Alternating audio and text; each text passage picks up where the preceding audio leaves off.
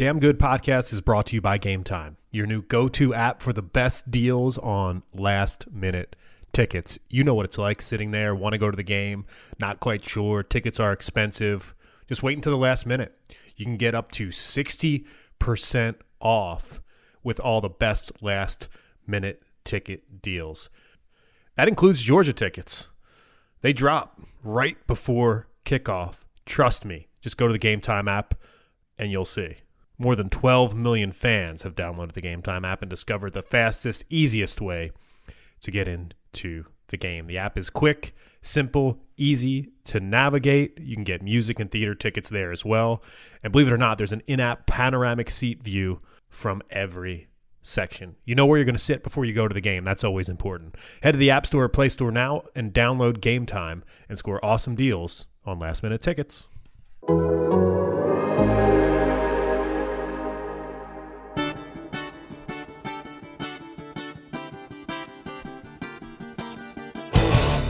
We just stepped on their face with a hobnail boot and broke their nose. We just crushed their face. Hello, everybody. Welcome to the Damn Good Podcast. This is Seth Emerson. Over there is Reddy Curran. Reddy, how you doing? Doing great, man. Glad to be on for another week. And we'll dispense with the Missouri game pretty quickly. Not that we won't touch on it and kind of refer to it, but I think everyone wants to talk about Auburn and what's going to happen here. Right off, Rennie, I'll just ask you for your opening impressions. Georgia was favored by 3 points last I saw. There's usually 3 points given for a home environment, so they basically consider Georgia about a touchdown favorite. What do you think? What do you think about this game? What's your feel? It's definitely obviously going to be a game that's built off the momentum. You know, I always say that, man, whoever goes in, whoever's able to execute early on that Saturday, man, and can establish themselves from the get-go is, I feel like, ultimately who's going to be victorious. I mean, this is, as you know, South's oldest rivalry is going to be a lot of high emotions. Both teams know what's at stake for this game. And anytime you have a game like this where, both teams have the potential to still kind of control their own destiny, it typically comes down, and I agree with the kind of standings and what's projected as far as it being a very close game. I think it's one of those games where it's right. It's going to come down to a few plays. Who gets that turnover, who makes that one or two big plays, breakaway plays to seal this game. So that's what I kind of look at. And with us, I mean, it's kind of a perfect storm, and I'm going to talk about it a little bit later. But with us having a couple injuries and with them coming off that bye week, it's going to make a big difference ultimately. There's some intangible factors that work against Georgia. One is obviously the home environment, and the other is the bye week part of it. It didn't really help Missouri, but I think it helped South Carolina. Pretty sure South Carolina had a bye before Georgia. But Georgia, here's where I am. Before the season started, and even after the South Carolina game, I held to this. I had this as the one game Georgia would lose. My prediction preseason was 11-1 for Georgia losing this game. And I thought after the South Carolina game, it's like, well, we've seen a lot of flaws with this team, and even after the Kentucky game. But not even so much for Georgia, for what Georgia's done, although I think they've done some things on offense they need to do, and I'm starting to believe in the defense more and more. It's more about Auburn. I'm not sure Auburn is going to be able to, without its absolute best performance and without Georgia making some mistakes. I'm not sure I have as much faith in them. I don't know, Rennie, how much you've had a chance to watch them. I've only been able to watch them in bits and pieces because I'm usually watching the Georgia game. But what do you think about that?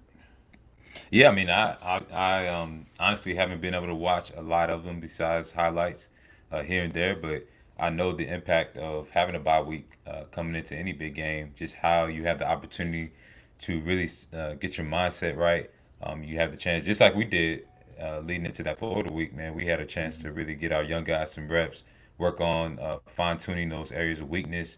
So I don't think we're going to see the same Auburn team. I think they obviously are going to have that time to rest up, to take care of those nicks and bruises. And then, as you saw in that Missouri game, we lost a couple offensive lineman, Cager. I'm hoping he's able to come back, off that shoulder injury. But if he's not, that's definitely going to make a difference. It's going to put a lot of pressure on our younger guys like Pickens and Demetrius Robertson to really step up and fill that gap. So it'll be an interesting thing to see, but I definitely think there's a lot of benefits in that bye week, and it's going to help them along with being at home. So, yeah, we'll see how it goes. Yeah, the Cager injury and Trey Hill, too. It's tough to get a great read on because Kirby said after the game that Cager could have returned, and he Monday when he was asked about him again said he's going to practice and cleared to practice, which means cleared to play, and kind of indicated he was positive about Trey Hill also. But media is not being let into practice all week, and well, we weren't allowed Monday. By the time this airs, we'll know whether or not we're getting in Tuesday. But if we're not allowed in Monday, it usually means we're not going to be allowed in Tuesday or Wednesday. And that is unusual for Kirby. The only time he's not let us have a whole week to watch the practice or see any of practice was the week of the Florida game, but that was after we got to see the team during the bye week. So this would mean we will be told that Lawrence Cager is going to play, because that's apparently what we're going to be told, potentially without ever setting eyes on him, because he didn't return to the sideline either in the Missouri game. So no one's put eyes on him, and I mean, I don't think Kirby would outright lie about it. I think you want to be a little squirrely and make Auburn think a little bit, but it's a little bit of a tough thing to think. And I don't know, Rennie, I don't know if you've ever had a separated shoulder or you've known people that have had separated shoulders, but what is that to play on? What is the risk for re-injury? Is it the kind of thing where, yeah, he can go out there and play, but he was hit against Missouri and the injury came back. Right. Yeah, that's one of those tough injuries before, Nah, I never had any type of shoulder injury. I had a couple of stingers and whatnot, and kind of some scares, but never any separations. And typically when I did see a guy get a shoulder separation, it wasn't something that serious, but it's one of those things that it's kind of like an ankle injury. Like if you don't really get it taken care of, it can be reoccurring, and can lead to a lot of inflammation. But every position is different too. You're playing wide receiver. It's not like he has to bang every single play, as opposed to like a linebacker, offensive lineman in the front seven, where you have to, use your hands on every single down and really be physical. So I believe he can tough it through, and it'll be interesting to see. I do agree with Kirby though, and not giving that access in terms of letting everybody know, is he going to play, is he not? Because he's one of those players that they're obviously going to have to game plan for. So whether he's in, whether he's not, I think keeping that on the hush, it definitely gives us the advantage, because if he can't play and they spend time game planning for him, when we get into the game and we put in, somebody else or have a different package, that's going to give us an advantage. They're going to have to make adjustments based off of that. And then if he is playing, it just helps us out even more. So, yeah, I agree with what Kirby's doing. Yeah, let me preface this. I'm not going to so much disagree with what you're saying, because I think Kirby is working with the rules at his disposal, where basically there are no rules. This isn't the NFL, and obviously you've had a lot of exposure to the NFL, where they have injury reports, and it's those injury reports are done, and they come down on coaches when they lie on them, which they don't do much anymore because they don't want to be fined. They're done for gambling reasons and competitive integrity as well, but you don't want situations where somebody gets inside information and finds out that player A, who's so important, actually isn't paying, and they're keeping it from the public, and then you have all this money go, surreptitiously under the table, whatever term you want to use, to somebody, and everyone's like, hey, what's going on here? I've been saying for years, and I'm sorry to go on this rant, Rennie, but this is my rant. Share your Especially truth. with gambling is going to be legal now in a lot of states. It's moving that way in Georgia. It's obviously it's already been legal in Nevada for years, but it's since the Supreme Court decision last year, it's been open to every state to do it. And I still think the more college football kind of has this Wild West mentality when it comes to injury reporting, it's something that people don't think is serious until it's going to become serious, until you're going to have a situation where gamblers find out via inside info something that the public doesn't know about, and who's giving them the inside info? Are they getting money to get it? It's a dangerous situation. But like you said, Kirby's working with the situation he's been given. No one's going to fine him for keeping the media out of practice. And by the way, the dirty little secret of it is media does not want to be at every practice. Media does not want to watch an entire hour and a half, 2 hours of practice. We have time in our day that we could spend doing other things too. But that 5 or 10 minutes that we usually do get would be valuable to say, all right, is Lawrence Cager there? Okay, good. Is Trey Hill there? Okay, good. We're not going to get that this week, but that's something that Kirby's allowed to do. And if Kirby doesn't want to be honest about reporting injuries, he doesn't have to be either. Gus Malzahn doesn't have to be either. It's just something. It's an interesting situation, interesting dynamic in college football right now, in college sports in general. And I'm not sure college administrators, college coaches have quite grasped that. I think they're playing with fire a little bit. Anyway, that's my big rant. Sorry, Rennie. Nah, you're good. You're good. It's definitely a relevant thing to talk about. I mean, that can pose a risk, like you said, from especially that gambling standpoint, which I don't understand why gambling is even associated with amateur sports. If we're trying to maintain the integrity, why even open that door? But it is something that exists and that continually goes on. And so, from Kirby's standpoint, I don't think necessarily lying, but doing anything that you can protect, anything you can do to protect yourself from a strategy standpoint, especially in a game like this, man, right. It's crucial. And it may not even be an injury. It's any little details, anything that can give them any type of advantage. They make sure that, especially when they're going into a hostile environment, they're going to an opponent's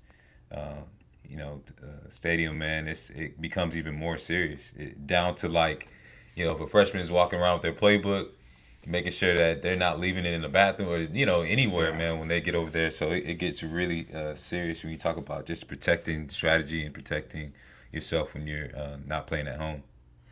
Yeah, and it's an interesting thing to watch too. Like I think a lot of times also not letting people know about injuries, or maybe let's say closing practice this week might not even really be about Lawrence Cager or Trey Hill. Mm-hmm. It might be about some other guys that are being held out of practice that we don't know about, that have been playing through injuries, but they're going to take it easy on them and not have them do much. I don't know how much that does happen. I've been told it does happen. I think in your day, Rennie, they use the black jerseys a lot more than they do now. The media would be able to go out there and say, all right, these guys, and sometimes we'd list 7 or 8 guys that were in black jerseys, which means non-contact. You don't hit them. They can practice, they can run around, they're getting reps, but don't hit them. Kirby doesn't really do that. They don't really have black jerseys on anybody except quarterbacks. It's rare that a non-quarterback is wearing one. But I've heard of cases where guys put on a black jersey after the media leaves. I know that definitely happened under Mark Richt. I've heard it may happen under Kirby, but again, they don't use the black jerseys as much. But I do wonder whether there's somebody or multiple people that Kirby just doesn't want Gus Malzahn and Auburn to know that this guy's a little bit limited. This guy's been pushing through. Although I will say that a lot of times people still find out. I still remember 2 years ago, I was asked leading up to the national championship game by an Alabama reporter whether Isaiah Wynn had a torn labrum in his shoulder. And I said, well, no, they haven't said that. I haven't heard that. Doesn't mean it's not true, but no, it's not out there. And the reporter said, well, that's what we're hearing in Alabama. After the season ends, get around to pro day, Isaiah Wynn says, yeah, I was playing with a torn labrum pretty much the latter half of the season. So the word got to Alabama, but they were able to keep it, free from us, which made us look great. Like we're really on top of things in the sense that we're not. But it still does get out. And also, Rennie, I think at this point in the season, people are hurt. There's a lot of nicks, knacks, and bruises anyway. Oh, yeah. And you just made a great point when you talk about, the other team finding out about those nagging injuries, because you better believe if if for me as a linebacker, if I know that a running back, not to say I'm trying to hurt anybody, but if I know a running back has a nagging ankle injury, you better believe I might tug on that thing a little bit, like when I tackle him. I mean, it's just part of the game. And Yep. or if I know that a player, it's not even, it doesn't even have to be an injury. If I know a player leans to his right side when he runs a certain play, or he likes to favor a certain side of whatever. I mean, I'm looking for any type of competitive advantage that I can. So I think that's part of it too. It's just looking for those areas of weakness, and whether it's a guy that's been dealing with a nagging injury, or a player who has tendencies or to do certain things, or has a pattern of doing certain things in certain situations. So I think that's part of it too, man. What Kirby tries to protect guys, especially like a Cager from, because if they know how to flare up an injury or take him out of the game, man, that puts us at a huge disadvantage. How much did that happen where you guys got reports and said, "Hey, this guy's dealing with this"? Oh, all the You know, time, if you can man. accidentally hit him in this area, it might not be Yeah. bad. Oh yeah, that's a besides the performance, man. It's a lot of the psychology. That's the X factor. You look at the things on that you can't really coach, the things that have nothing to do with size. It's the whole mindset, the psychology of the player. So if we know that there's a wide receiver who doesn't like to get hit, or a running back who likes to juke in certain situations, he likes to spin, or whatever it is, we're gonna use that to our advantage any way that we can. If we know that a team likes to, send him across the middle, but he's scared. Shoot, or we can rattle Right. that quarterback. I mean, that whole intimidation factor and affecting their psychology is huge, and it's something that a lot of time goes unnoticed. But as a player, when you're especially playing at a high level, man, it makes all the difference if you can get that guy to just be off his game just a little bit, or if he's a hothead and you can, antagonize him a little bit and get him to penalize himself. I mean, all those things make such a big difference when you're talking about the level of competition that we play at. So, this game, um, what do you think, Rennie? Just looking at what do you think key matchups? What stands out to you as by the way, we always end up being wrong because games so many times don't go as expected when we say what's the key thing, what's this going to spring on, what's going to decide it. But what are you going to be looking at the most Man, as an indicator here? I mean, I'm definitely gonna be looking at our wide receiver play, depending on if Cager's out there or not. Just seeing the guys who will have the ability to step up, whether they will or not. So guys like Demetrius Robertson, guys like George Pickens, who's continually he's been on the rise. He's starting to, I feel like, coming to his own. Also, I feel like we need to continue to get our tight ends involved. That's something that's Hmm. always talked about. So Charlie Warner, Eli Wolf, he made a big play. I think he's gonna have to step up, make another big play again, like he did in the Florida game. So all those little matchups, especially in the wide receiver core, not too worried about the defense. I feel like they've been playing great, but make sure that they continue to get their eyes in the right place, or keep their eyes in the right place, continue to make big plays when their numbers call, especially in the back end with our defensive backs. Just continue that success, and the front seven continue to be consistent, staying after the quarterback. But it really starts for me on offense, just making sure that those guys are making themselves available and making plays and stepping up if Cager's not able to be in the game. You know, Auburn's interesting because their most recent game they really kind of just slogged through and barely beat Ole Miss at home. Mm-hmm. And you look at that and you're like, well, that's not really good. That's a team that Georgia should be able to handle. But you can't forget what they've done otherwise. That they played LSU pretty close. I mean, you look at comparative opponents against Florida. I mean, they lost to Florida. That's the other thing, but that was at Florida.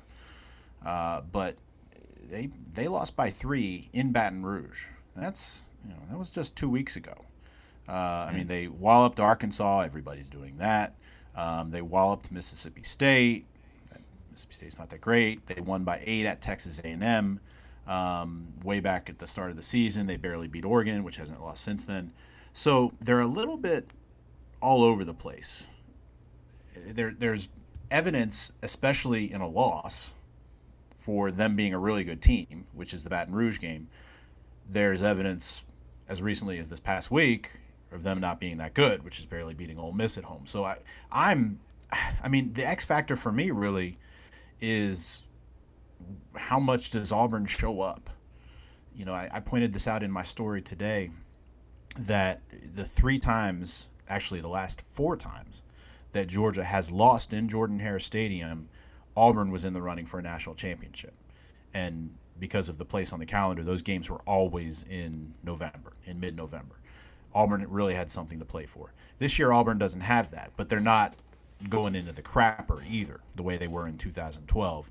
And they weren't unranked like they were in 2015 when Georgia went in there and won. So I'll be curious at the fan atmosphere. I'll be curious at just the intangibles. How much does Auburn want to win this game? How into this is Auburn? And obviously for Georgia, it's all on the line.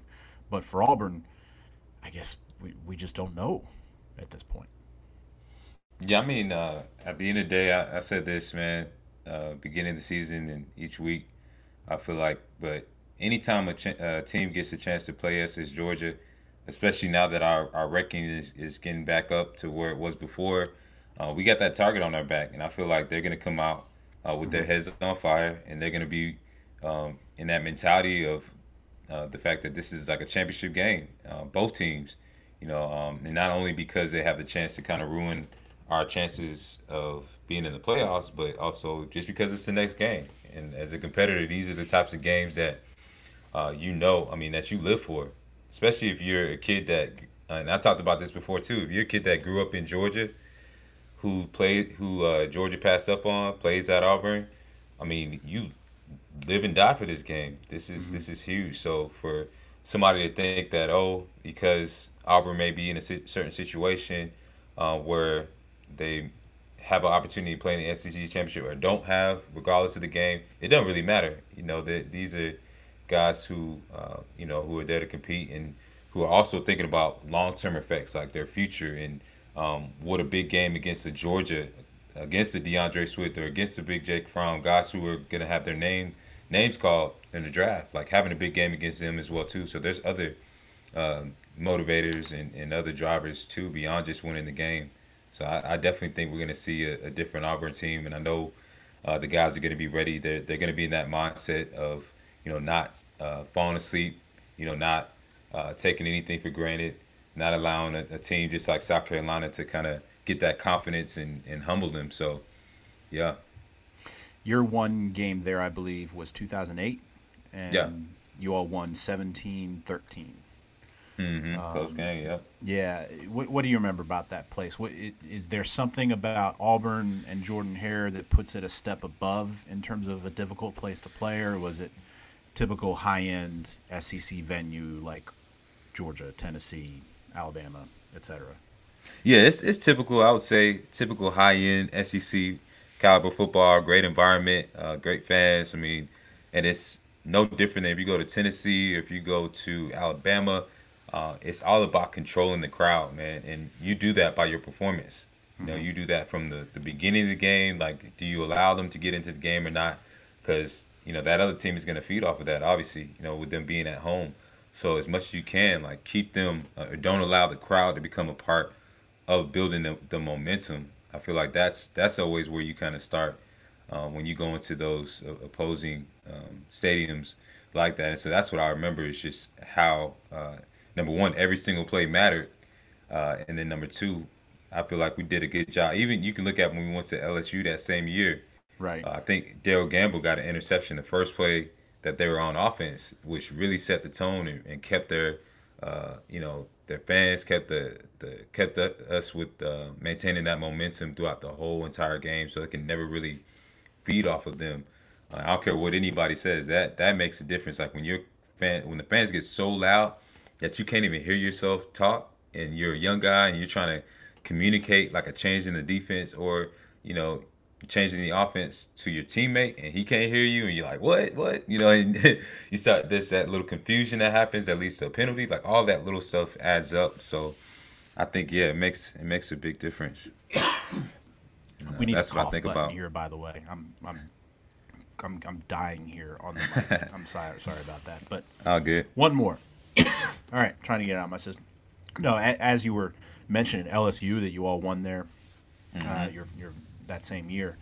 That I think when you ask around, it seems like LSU is the toughest, the loudest venue in the SEC, and Right. that benefits Georgia in the sense that they played there last year.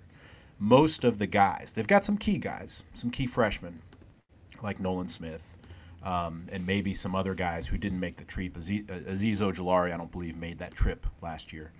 He wasn't playing, but I don't think he was on the travel roster either. So not everybody has been to LSU, but those that have can pass it on. There were a lot of people who were at Auburn 2 years ago, so you can prepare that way. But this is going to be the toughest environment they've gone into this year. Tennessee this year, that was also a night game. This isn't technically, it'll be a night game when the second half starts, but Tennessee hung in there for a little bit. It wasn't, I mean, but there were some empty seats there. Vanderbilt clearly was mostly a Georgia crowd. Who am I forgetting? South Carolina, Kentucky, Missouri was here. Florida was half and half. Am I forgetting, Rennie, a true road environment that Georgia has had this year? Or is it just Tennessee?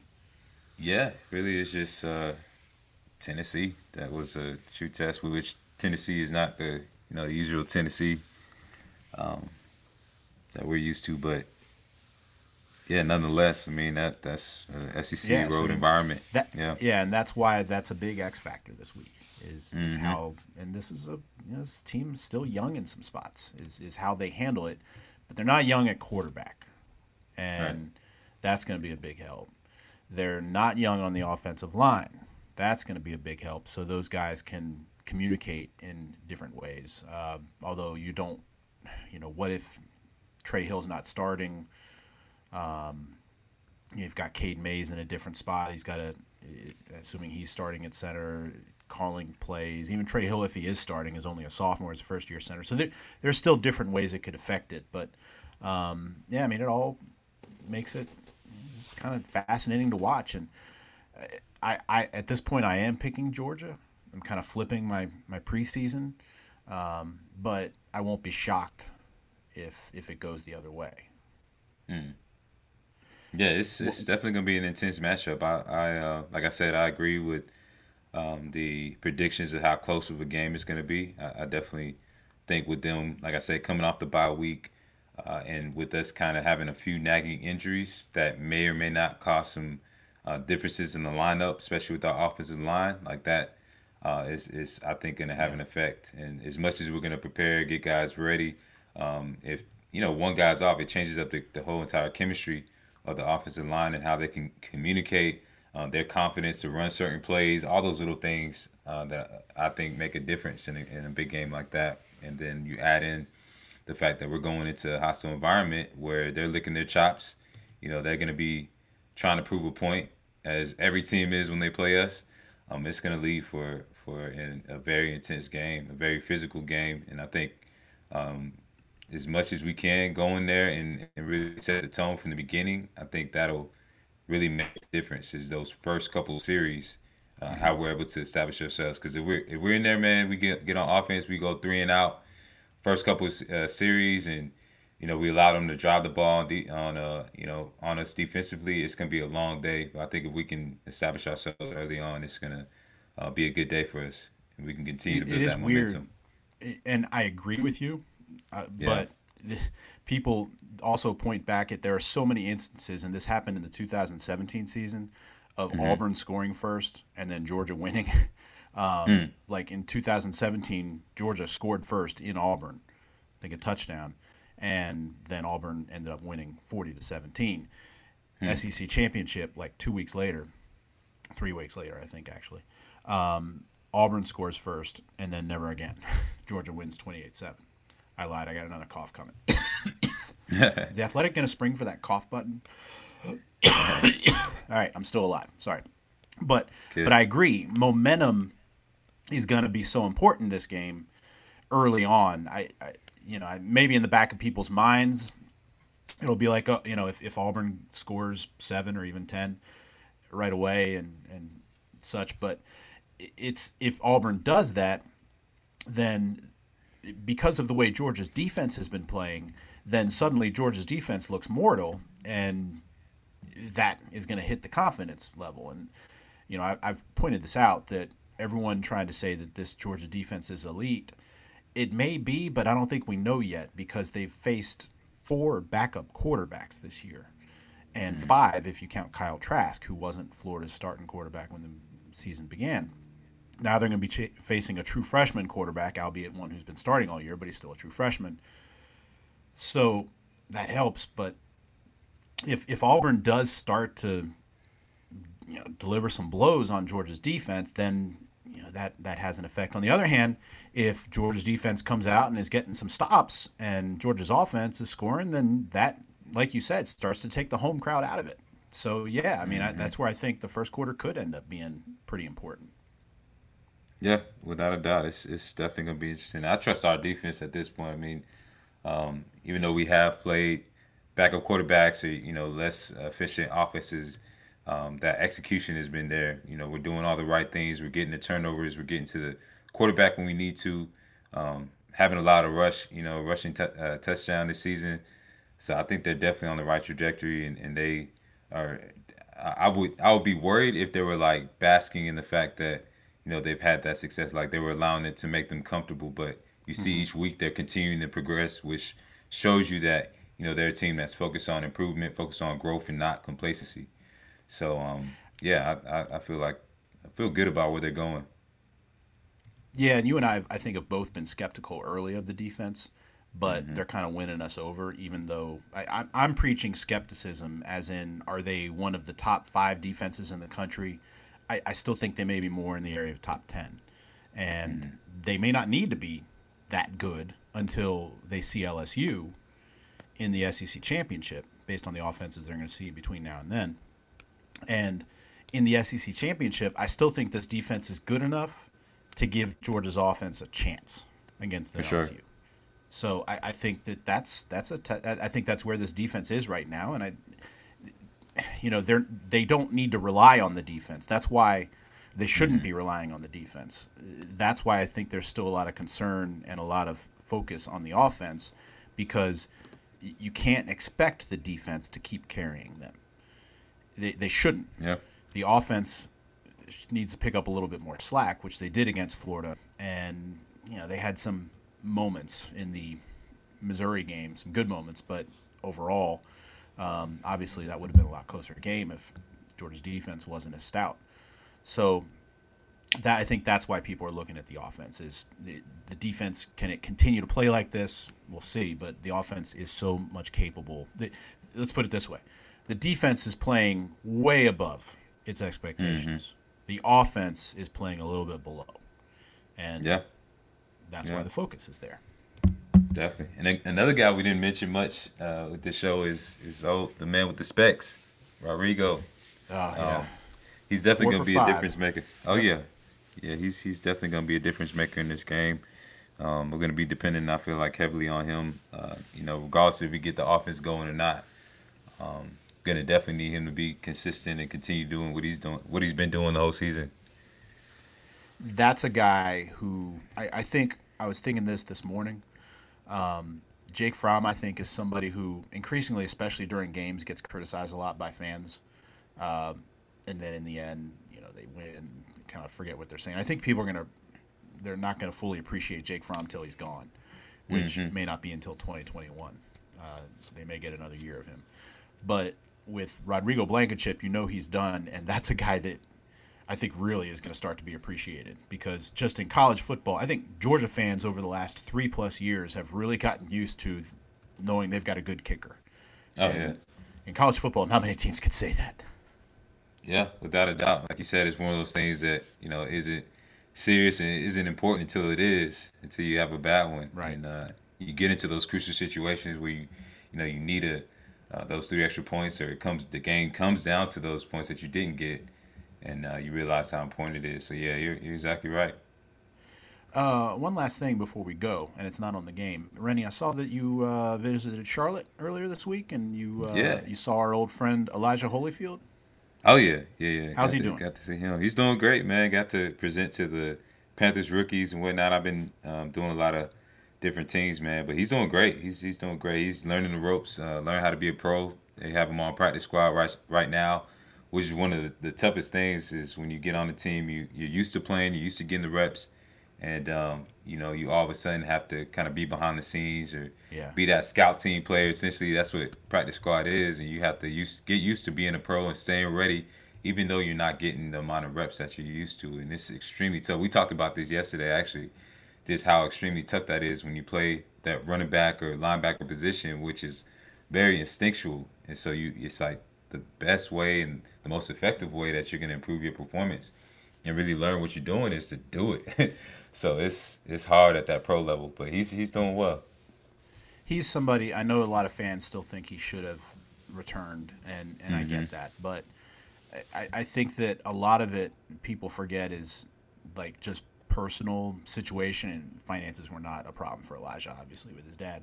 But I remember talking to him about a month after he made his decision to leave, and he actually had some pretty good reasoning behind it about how running backs don't have as much tread on their tires.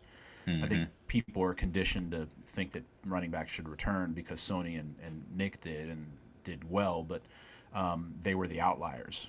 They were celebrated for a reason. And Elijah talked about how he looked at the depth in Georgia's backfield, and he was, I think, cashing in at his peak, he felt. And he ran for 1,000 yards as a junior. And I thought that was fair for him to look at that and say, well, with Zeus getting healthier, with Brian Herrien still around, with James Cook coming back for a sophomore year, and DeAndre Swift obviously still around, he wasn't sure he was going to be as marketable after his senior year. And obviously it didn't work out for him in the draft, but he's on a squad. It's practice squad right now, but he's there, so he's got a chance. Oh yeah, I mean, if you get your foot in the NFL facility, you're able to make it through that those cuts, man, and get down to that anything near that 53-man roster, man. Like it's basically like winning the lottery. And as a player, you have a small window of opportunity where you can really capitalize. And most of us, what is it?